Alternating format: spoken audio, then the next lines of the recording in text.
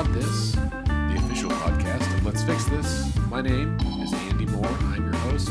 I'm joined this week, as always, by Scott Nelson. Hello, Scott. Hey, guys. How are you? I'm delightful. How are you? I'm also well. Thank you. I'm glad.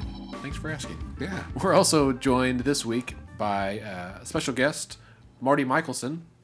Hi, Marty. How are you? I'm excellent, thank you. Thanks for being here. Happy to be here. Marty, I've known you for almost 20 years. I met you back when I was in college, and I know that you are doing a number of things in the community right now. Would you tell us a little bit about what some of those things are?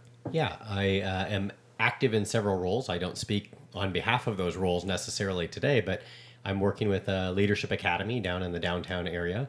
I teach at Southern Nazarene University.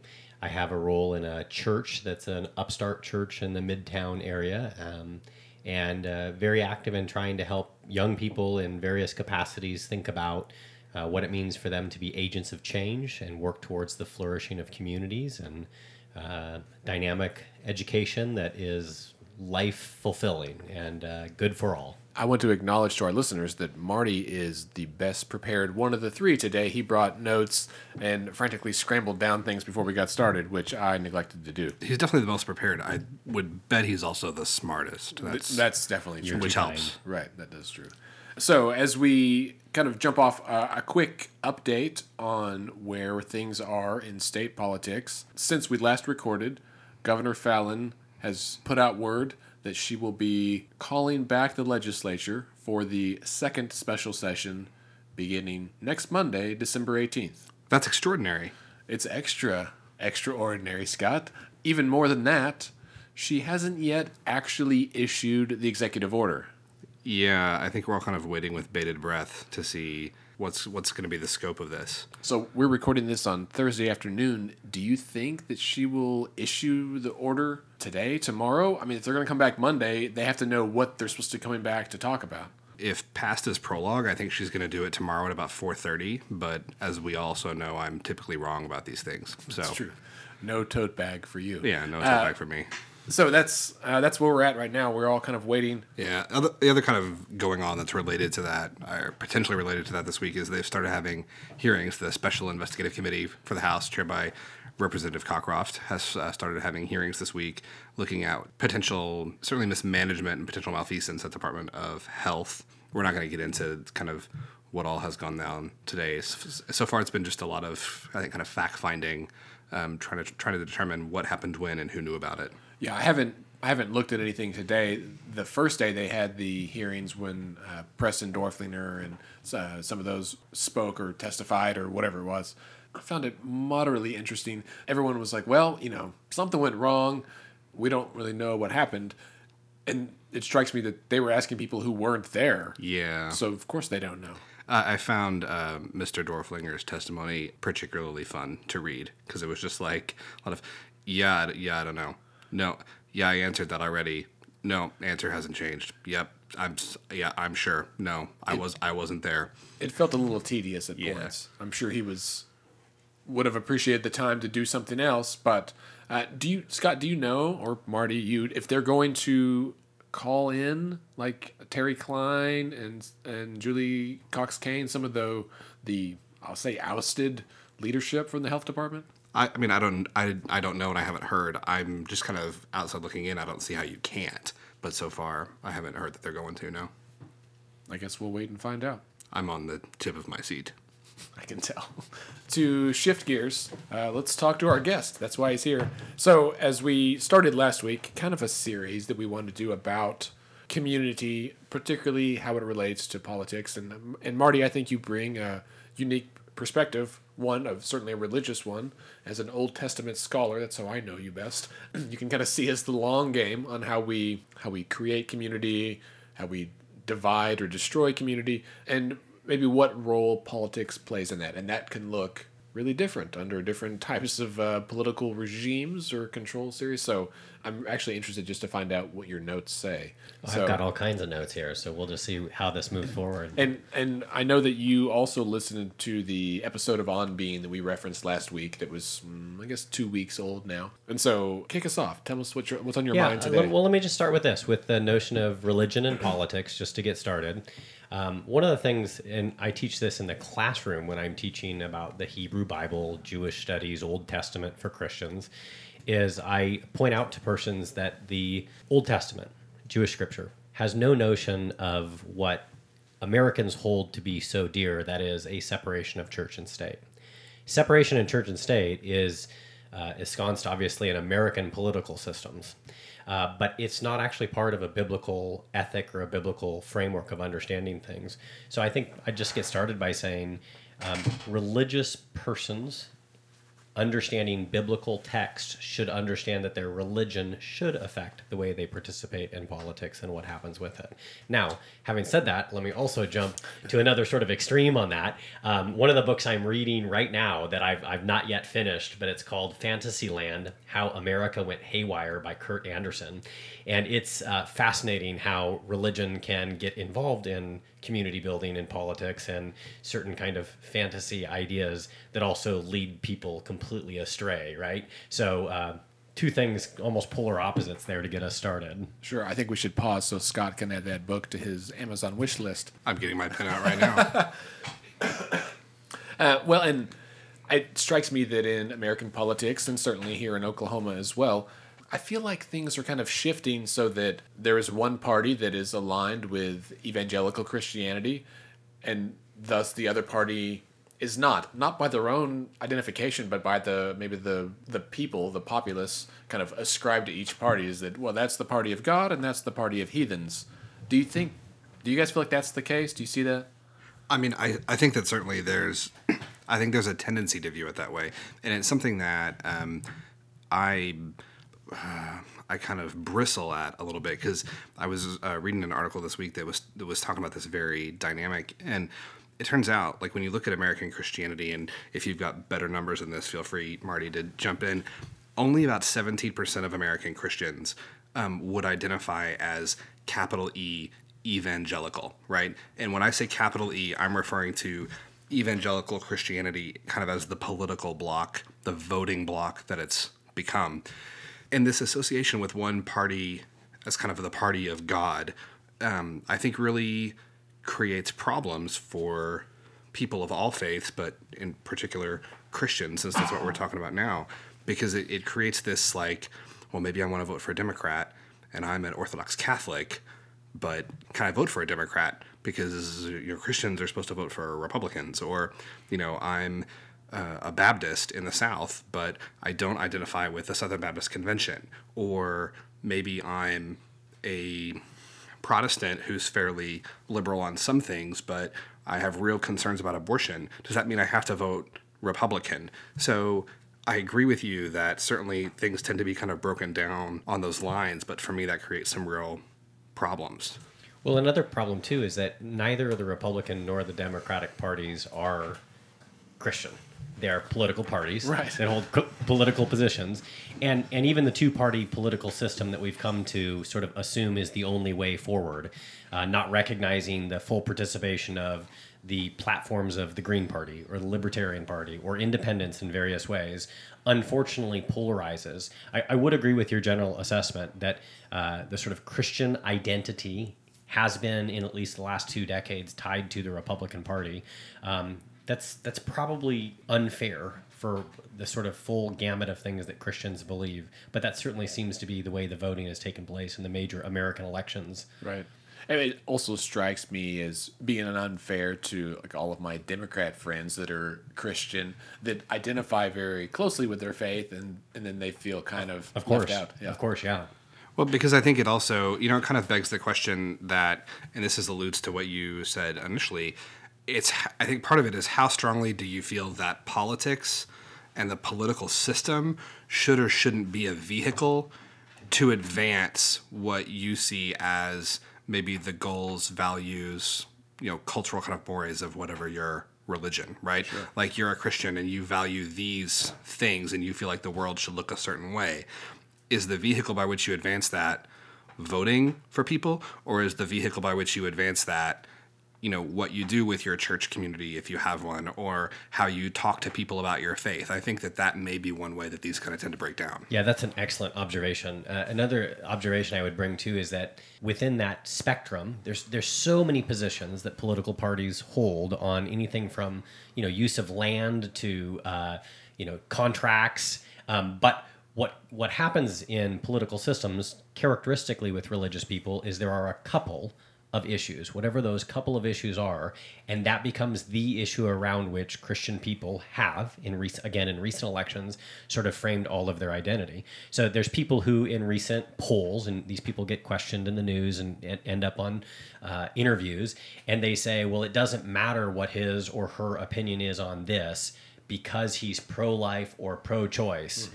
It's not even really then party politics. It's single issues. Right. And it's just that one issue that becomes the issue. Anything else about land use, about recycling, about contracts between governments, about anything else doesn't matter to that person. That becomes really scary in terms of how politics begins to take form. Sure, some people that are close to me that voted for Trump in the last presidential election because of the Supreme Court nomination that he would have, and they said, "Well, I think that's important, mainly for Roe versus Wade."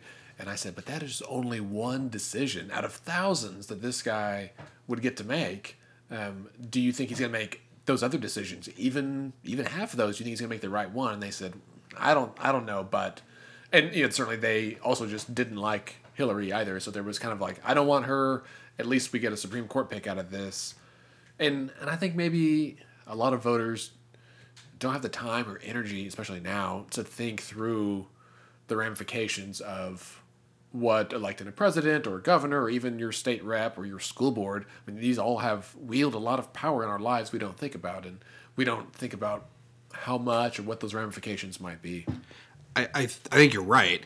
I also think, though, that it boils down to, certainly for some people, almost kind of part of their theological orientation, and that they see kind of a hierarchy of things that may be evil or not, but they're not all the same. I had someone tell me one time, and instantly not someone who voted for President Trump, but on the issue of abortion, they said, I just really believe deeply that abortion, it is the great sin of our time. It is the great sin of our culture, and I believe that we're going to have to answer for that.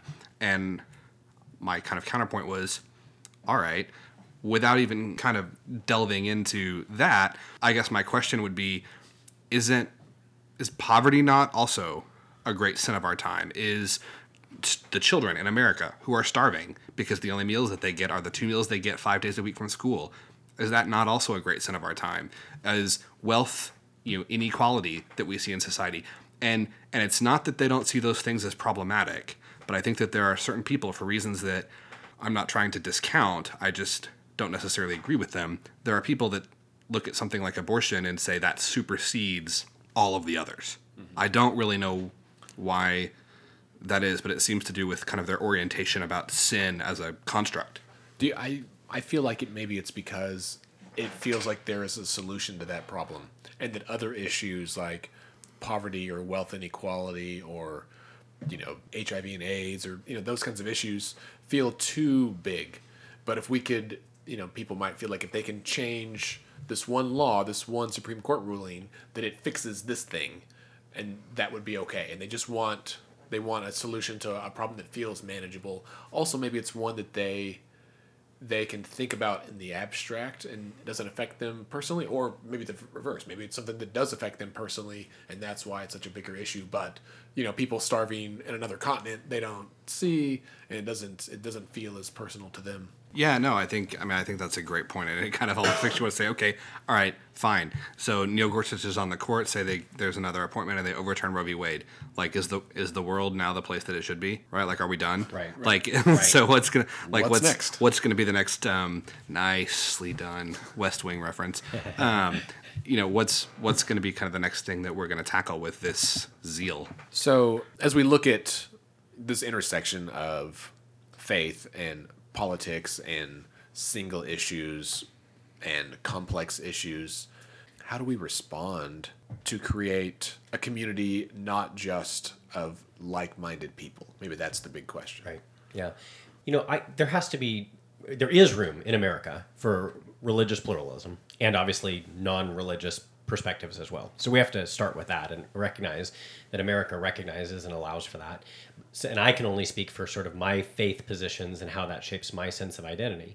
But with that one issue, and obviously the goal and conversation today about community, it seems to me, as I've already said, when certain religious persons identify with a single issue, they're missing the larger call of what at least Jewish and Christian religion call toward. Jewish and Christian religion in obviously care for one another, and you shall not murder and commit adultery, steal, lie, envy. You got the commandments in there, but it really is the transformation of a different kind of social order.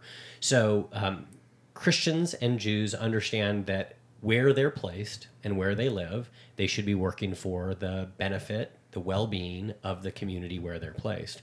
And part of, I think, a problem for the larger political dynamic in America right now is that people feel like they need to go to the ballot box to affect something that's taking place in Washington, D.C., or with the state government, both of which matter.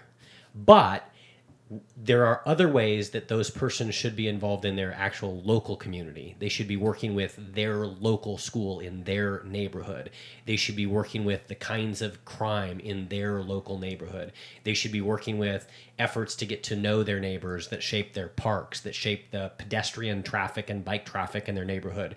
Because I think when people begin to understand and see themselves wholly built within the neighborhoods where they live, and they begin to transform neighborhoods into communities of tolerance, care, generosity, respect, then that can begin to transfer out to other issues. So for me, I wish people of religious faith didn't get locked on to one particular issue that might take place with the Supreme Court or in federal government. And when I say I don't want them getting involved with that, it's not, I don't think we should abandon Christian concerns there. But I think the call in biblical text, at least, is to really work where we're planted within our communities and transform those communities to be agents of flourishing, reciprocity, generosity, care, and then let that transfer out. Mm-hmm. I like that. I totally agree, incidentally. I think that you're 100% right. It strikes me, and this is more to play devil's advocate, really, than kind of a counterpoint, but how would you respond to someone, because I was sitting here listening to you, and I was just imagining, like, I could hear someone saying, well, that's just a bunch of liberal stuff you're talking about, right? Talking about, your local schools and parks and pedestrians. I don't know why I slip into the accent. There's lots of wonderful conservative people who don't talk like that. So I'm not trying to stereotype. But I mean, what you're describing to me, certainly it's in the context of faith, but sounds a lot like things like community organizing, right? Like things that I have not rightly or wrongly, I think, come to be associated with kind of a more progressive stance. How do you approach someone and talk to someone who's kind of from a conservative perspective that this is what the call of Christians, Jews, or people of other faiths is to do? How do you have that conversation? So for me, I go back to biblical text. I mean, if I'm going to talk to a person who's going to use the same biblical text, the same story of Jewish and Christian origin to shape their identity, then we should be able to go back to those texts together. I don't know that that's where we want to go with our conversation today. We can. Sure. We'll see how that moves forward. But with someone like that, I think I would try, and again, I can only speak for myself. I would say to someone who finds themselves in a polarizing one-issue vote, and so we'll go with the one of abortion, Roe v. Wade kinds of thing. I'd say, I respect the fact that you care deeply about this matter of abortion. However, we also need to be concerned with the women, the mothers, how people are getting pregnant, why they're getting pregnant, what shapes their identity in life that leads people towards these choices. And so it's clearly not the case that people that are choosing abortion are one demographic, right? There's a myriad number of reasons why people do so. But there also are persons for whom abortion is problematically very much part of their economic identity, maybe dropouts from school, maybe have witnessed abusive relationships and end up in an abusive relationship and end up pregnant because they don't have resources to honestly have either good sex education or access to the kinds of resources that would prevent them from getting pregnant. And so what I would say to the person who cares about abortion, I'd say, okay, you care about abortion, you want Supreme Court legal issues, but how does this take place in your community? How can we get to know persons that are making the choice for abortion? What informs their decision for abortion? How can we talk to them about who they are living and why they're living and the choices that they're making and the relationships they live? And that has a lot more to do with how people live within their social, economic, relational structures of life. Even apartment complexes are going to shape how that frames for them. Marty, I totally agree. Just with all of that. But Scott, when you were speaking earlier, it made me think about that we so often have backyard barbecues. You invite your friends and family over, they come over, and that's great fun. But often it's behind your house, inside the fence, hidden from view, because we don't want those people to come over. But, I mean, if you live near them, chances are they're probably okay people. I mean, what if we moved our grill to the front porch? And what if we invited our neighbors over, like just, the 6 houses closest to you, say, hey, we're having a cookout on Saturday, won't you come over? Bring something, don't, that's fine. And just get to know them without an agenda at all, right? Like just have a conversation and find out about them. And I think for me growing up in the Christian faith, I think one of the things that struck me most vividly, certainly once I was in college, was the idea of taking a seeking approach to life, to faith, to relationships, instead of a found approach, and now I'm going to tell everyone else about it. And so it required, this is also why I switched from theology to psychology for my major, because I wanted to ask more questions, and I didn't feel like I was equipped to stand in front of people and tell them what they should believe. I'm not the moral authority for my grandmother. She is for me. I think I should ask questions of her instead of kind of lead her down that path. Where do you guys see that seeking play into building communities, and maybe how does that connect with how we can do better in politics? Are you familiar with a guy named Peter Rollins? Is he related to Henry Rollins? I don't know the answer to that. So Peter Rollins, he's an Irish guy from Belfast who's I don't want to say what he is because I don't want to put a label on him that he wouldn't be comfortable with. I think he would say he's somewhere between, he's either a philosopher who kind of works in theology, or he's a theologian who kind of works in philosophy, somewhere in there. He's written some absolutely just fascinating stuff that I identify with a lot. And I was just thinking when you were talking about a project that he did with a faith community he had in Belfast, the evangelism project. So they would get this church, a community of people that identified as Christians, that was together, but they would go to a Muslim community, and they would go to a Jewish community. They would go to, all these other faith communities, and say the evangelism project was like, hey, we're here, we want to meet you, we want to get to know you, and then we would like you to evangelize us. Like that was the evangelism project for them, was we would like you to evangelize us in your faith tradition.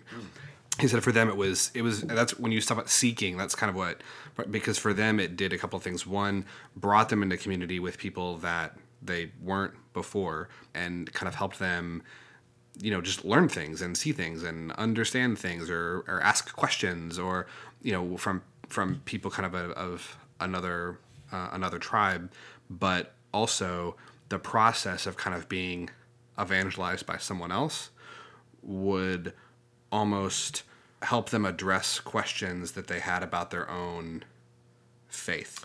Right. You know what I mean? Like help them kind of like, oh, now that I see this contrast, that helps me better understand. Sure. It makes things more vivid. My own kind of tradition. Sure. And I think that translates some to politics.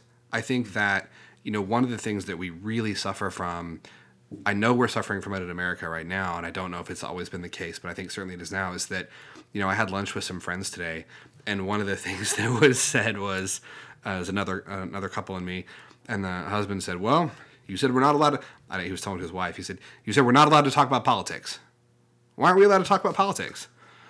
And I think that that's a phrase that gets thrown around a lot. Like, we're not allowed to have this conversation. We're not allowed to have this contrast because it's too defensive or it's too painful, or having that conversation may cause one of us to question something that we really hold dear and that maybe we depend on in ways we don't totally appreciate. We like being comfortable with what we know and how it is. That when I was in college, we had just having Marty here makes me so nostalgic for college, but I had a class in the psychology of religion, and what we did was we were required to visit other churches of, you had to go to at least like 3 other religions, and then depending on your own faith background, most everyone there was Nazarene or some kind of evangelical Christian, and so you had to go, if you grew up in a high church like Episcopalian or Catholic, then you had to go to a low church, and even to a low church like Nazarenes, you had to go to a Catholic or Episcopalian or a high church, and then we had to write papers over each of those and discuss it, and for each one we had to identify, like, kind of compare their view of God, their view of relationships, heaven, hell, kind of all those core tenets, what are their scriptural texts. And then, I don't know, 10 years later, I was attending a church, and our pastor had us do the same thing in like a Sunday school class. We, again, went through different faith traditions, different religions, and paired God and heaven and hell and key texts and that kind of thing. And then at the end of each one, they had us identify truth in this. So where did we find truth in Hinduism, in Buddhism, in Taoism, and some of the Christian cult offshoots and all these things. And that there was a wide range of adults in there, from me, I was just out of college, to people that were my parents' age. And so we had really robust, rich conversations, because people had to struggle, especially when we got to Islam, right? Like, that's the one that everyone's like, well, that's the most different from us. I was like, have you read about Hindu? Like, that's pretty different from Christianity. And so to hear people like find out things that resonated with them, that were truths to them. Last night I was thinking, like, I wish there was a way I could just read what someone else's Twitter feed looks like. Like, I know what mine is, and we all to some degree have kind of insulated echo chambers on social media. So I had someone that followed me and had commented, and when I was reading her tweets, they were pro-Trump but anti-Mitch McConnell. And I was like, oh, I didn't even think about that being a subset of the political spectrum. And so I was like, I wonder what her echo chamber is like. And I would like to step inside and listen to it and kind of see what it's like, to help find out what is truth to them. And for that same thing, Scott, to see how that might resonate and, expand my view of issues. Yeah, I'm going to come back to actually something that Scott said a minute ago. He said he was at lunch and the statement was made about not being able to talk about this.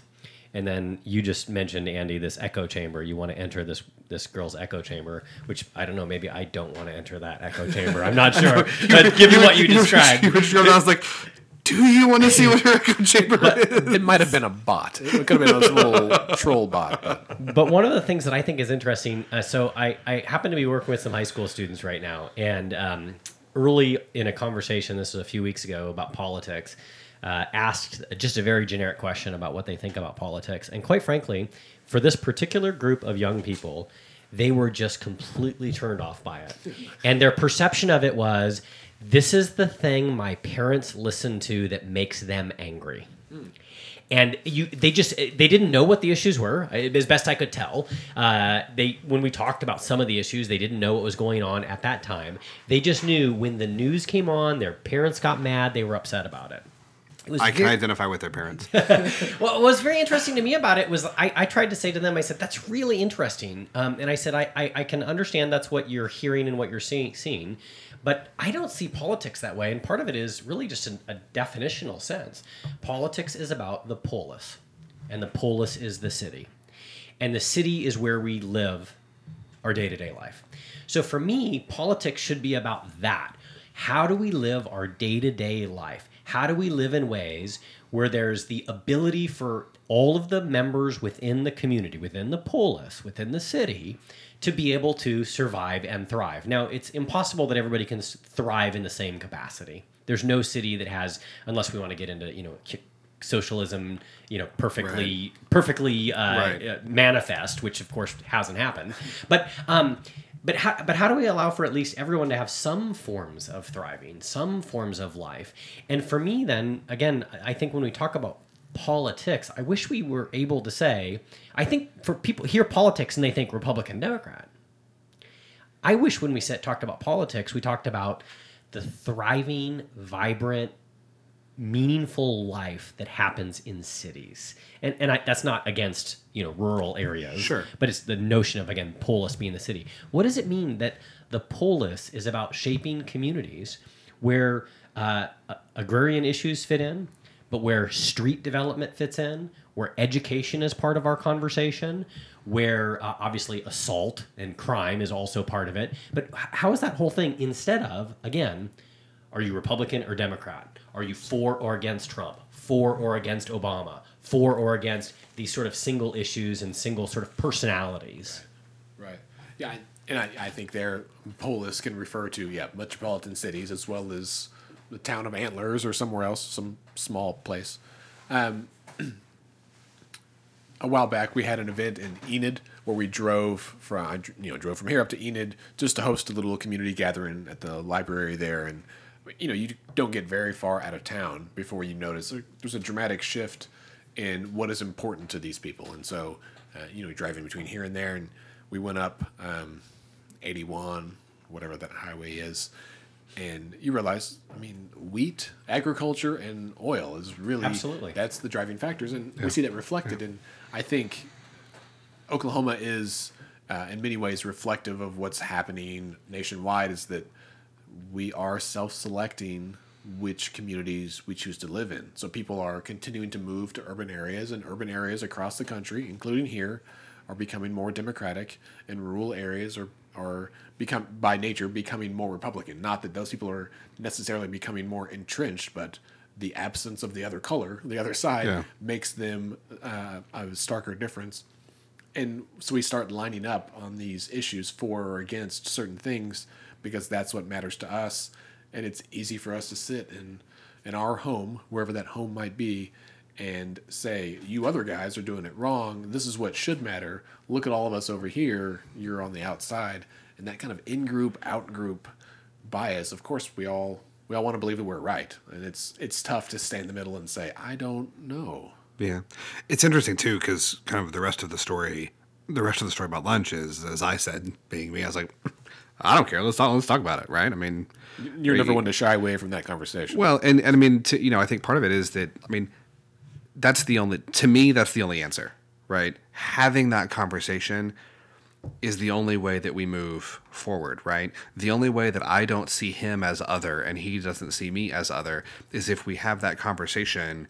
And what, in my experience, happens not all the time, but often, it happens in a way in personal conversations that I think is difficult, if not impossible, on social media, is that certainly we're not, I don't think we're probably going to vote for the same person for president or governor next year or what have you, but we ended the conversation in a place of agreement.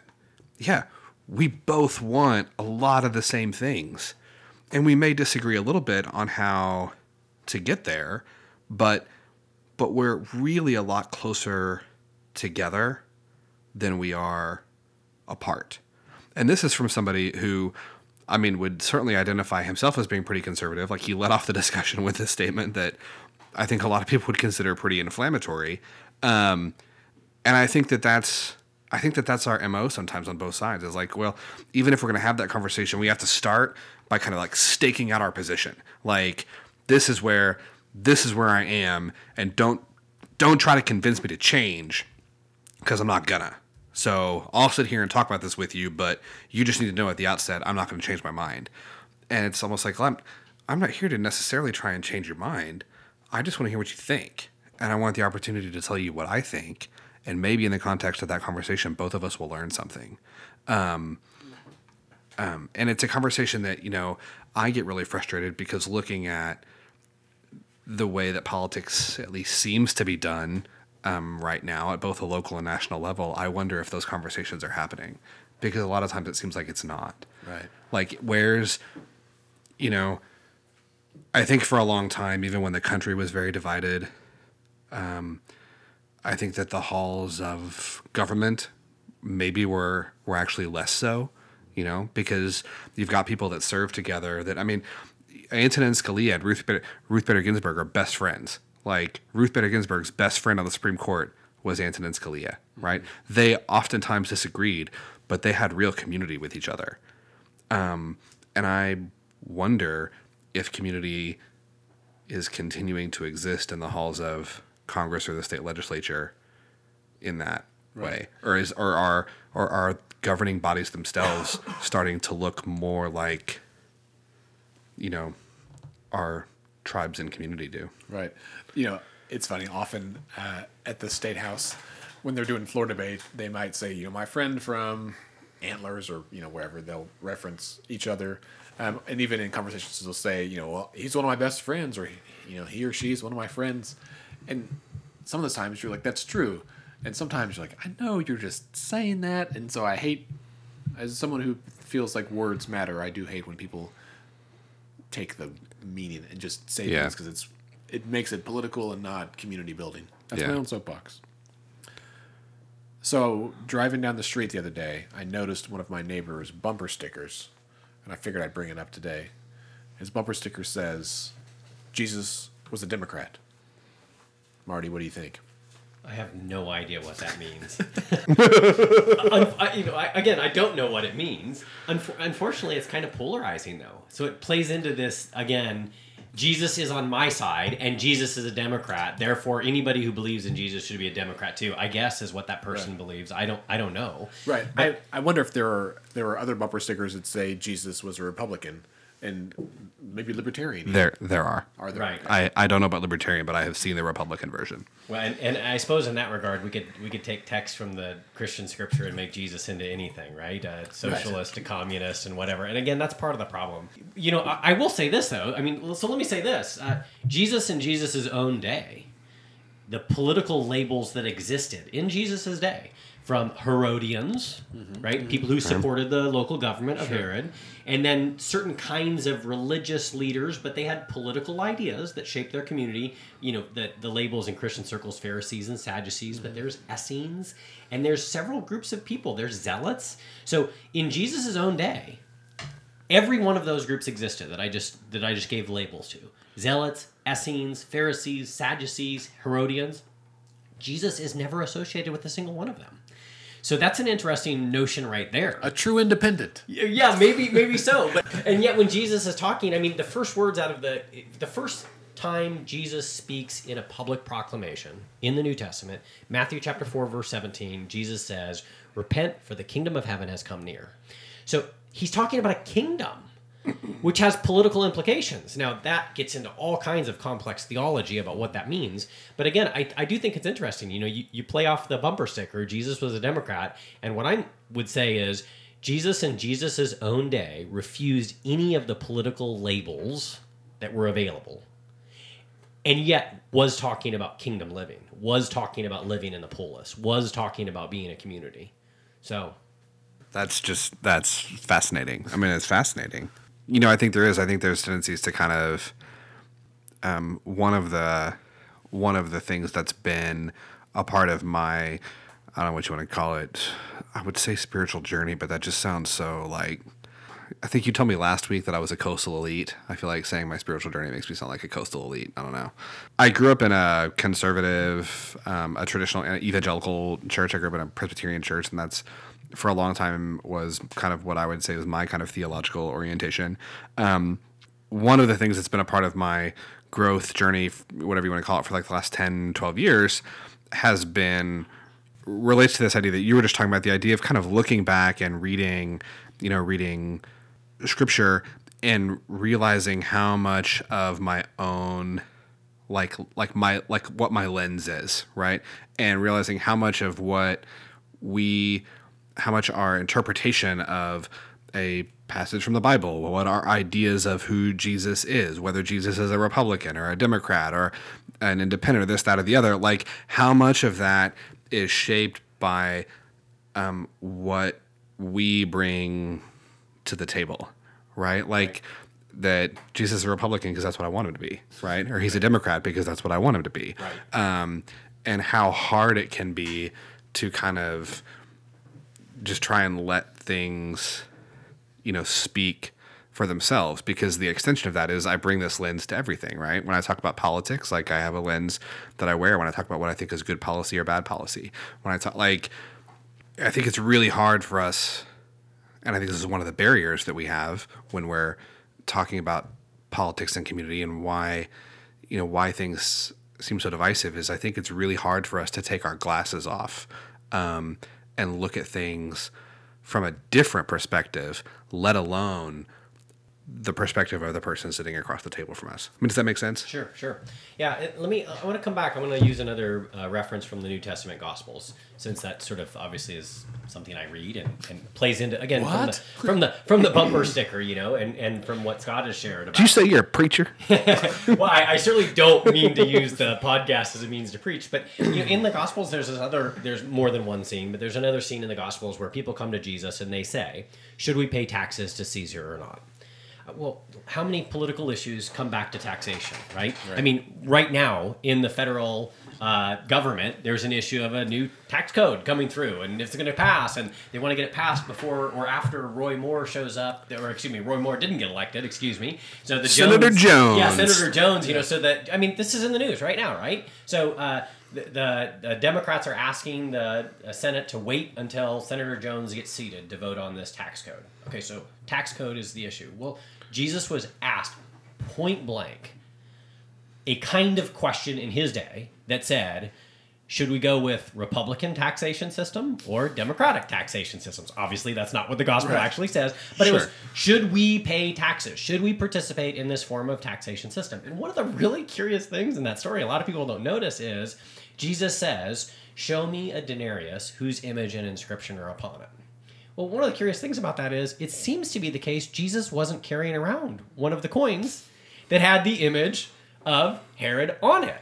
So Jesus himself had sort of opted out of that form. Like, for Jesus, it seems to be the case that he's saying, I don't participate in this taxation system, but some of you do. Do any of you have coins? Because you've opted into this system. And then obviously for those that opt in, they're part of this now system and have to shape it. But there's another interesting issue where, at least in that scene, Jesus wasn't party to one identity or not. So Jesus, by the end of that scene, he doesn't say you should or you should not pay taxes. He does say, render to Caesar that which bears Caesar's image, and to God that which bears God's. But again, it's this curious issue that Jesus stands apart from in some way. Jesus wants to distance himself from some of the labels. And yet, of course, Jesus is very concerned with how people spend their resources and whether or not they care for others. There's plenty of other issues in the Gospels that testify to that. A lot of people want to be involved and they want to do the right thing.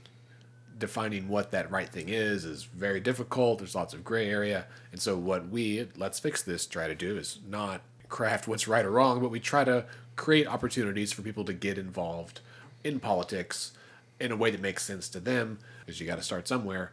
And that voter apathy and disengagement is a legitimate concern of mine, especially in Oklahoma, which is a pretty low turnout state. It's a low registration state. Compared to other states that maybe have much higher turnout, overall we're not political in that way. And so I struggle with finding ways to help people get involved so that they feel like they make a difference, so they feel like their involvement matters, and so that they feel like they're involved in politics without contributing to the collapse of society in some kind of horrible way. And that scripture sadly does not give me any indication of which way I should go with that. Alas, there's no scripture that defines the direction of Let's Fix This. Well, I mean, we know it's not that one, but the Bible's big, right? Yes. I mean, I'll throw my voice in there. It's thick. There's no scripture that says how we should fix this. I can't say that there's scripture that tells every community how they should fix this, but the scripture does have perspectives on this. One of my favorite passages in the Old Testament Hebrew Bible is in Zechariah 7 and 8. And of course, people don't read Old Testament texts and minor prophets very often. But the setup is Zechariah shows up at a time in the political life of Israel when they were rebuilding themselves. And so they're trying to sort of figure out how we become who we're supposed to be again, or for the first time maybe. 520 BCE, for those people who want to know the date on this. But he shows up, and the people are coming back after a time of having been exiled in a foreign community. And they're trying to figure out, do we rebuild the temple, and what does it look like? What kind of governance do we establish, and what does it look like? What kinds of leaders, what labels, and what forms do we have for that? And all that is part of it. But Zechariah 7, the beginning part of it, talks about how the community is going to build cities and parks where people that are old with cane in their hand and people that are young can play in the parks together. And it's really a great vision of old and young being cared for in ways where urban life flourishes for them. And by the way, that stands then in juxtaposition to the critique of Old Testament prophets that are despise and demonstrate that God is very upset with the case when widows and orphans are made to be widows and orphans and not cared for. So the inverse of a widow and an orphan are children that play in parks and old people that can hang out there.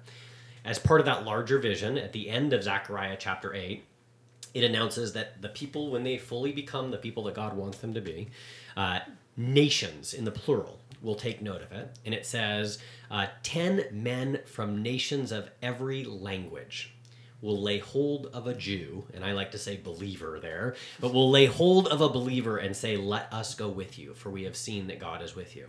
So the curious thing is, the vision is, when you build cities where aged and young can hang out and they can flourish, they're not afraid of getting molested or raped or assaulted or mugged, they're not afraid of being out at night walking, they can be out playing ball in the streets, and people can develop. Then when you develop the life in that way, then people will go, wow, you guys must live in a way that demonstrates the way God wants the world to be. And we should take note of that. So there is a vision in Scripture that says there should be a flourishing, vibrant, meaningful, even playful life for all members of the community. And when we live into what that is, then other persons will say, wow, those people have it figured out. Their community flourishes and everybody's able to participate in that. I think there is a vision for that in Scripture. That's beautiful. I think Zechariah was speaking about Vancouver. Marty, thank you so much for being here with us. Privileged to be here. I appreciate the will invitation. you come back? I'd be delighted to. Yeah. I can I would sit and just talk about this stuff for hours and hours. I find it fascinating. Remember, you can connect with us on Twitter and Instagram. We are at Let's Fix This OK. Scott is at SC Melson on Twitter and Instagram, I guess. And I am at Andy OKC. We're on Facebook, facebook.com/Let's Fix This OK. And our website is letsfixthisok.org. You can sign up for our newsletter, read the blog, listen to this podcast if you haven't already. And on that note, please remember to like and rate our podcast on iTunes. It's produced and edited by me and Scott, and we are a member of the Mostly Harmless Media family. Let's Fix This is a nonpartisan, non-profit organization, and we strive to educate and equip all Oklahomans to engage with their government. We encourage you to get involved in any way that you can, and remember, the decisions are made by those who show up.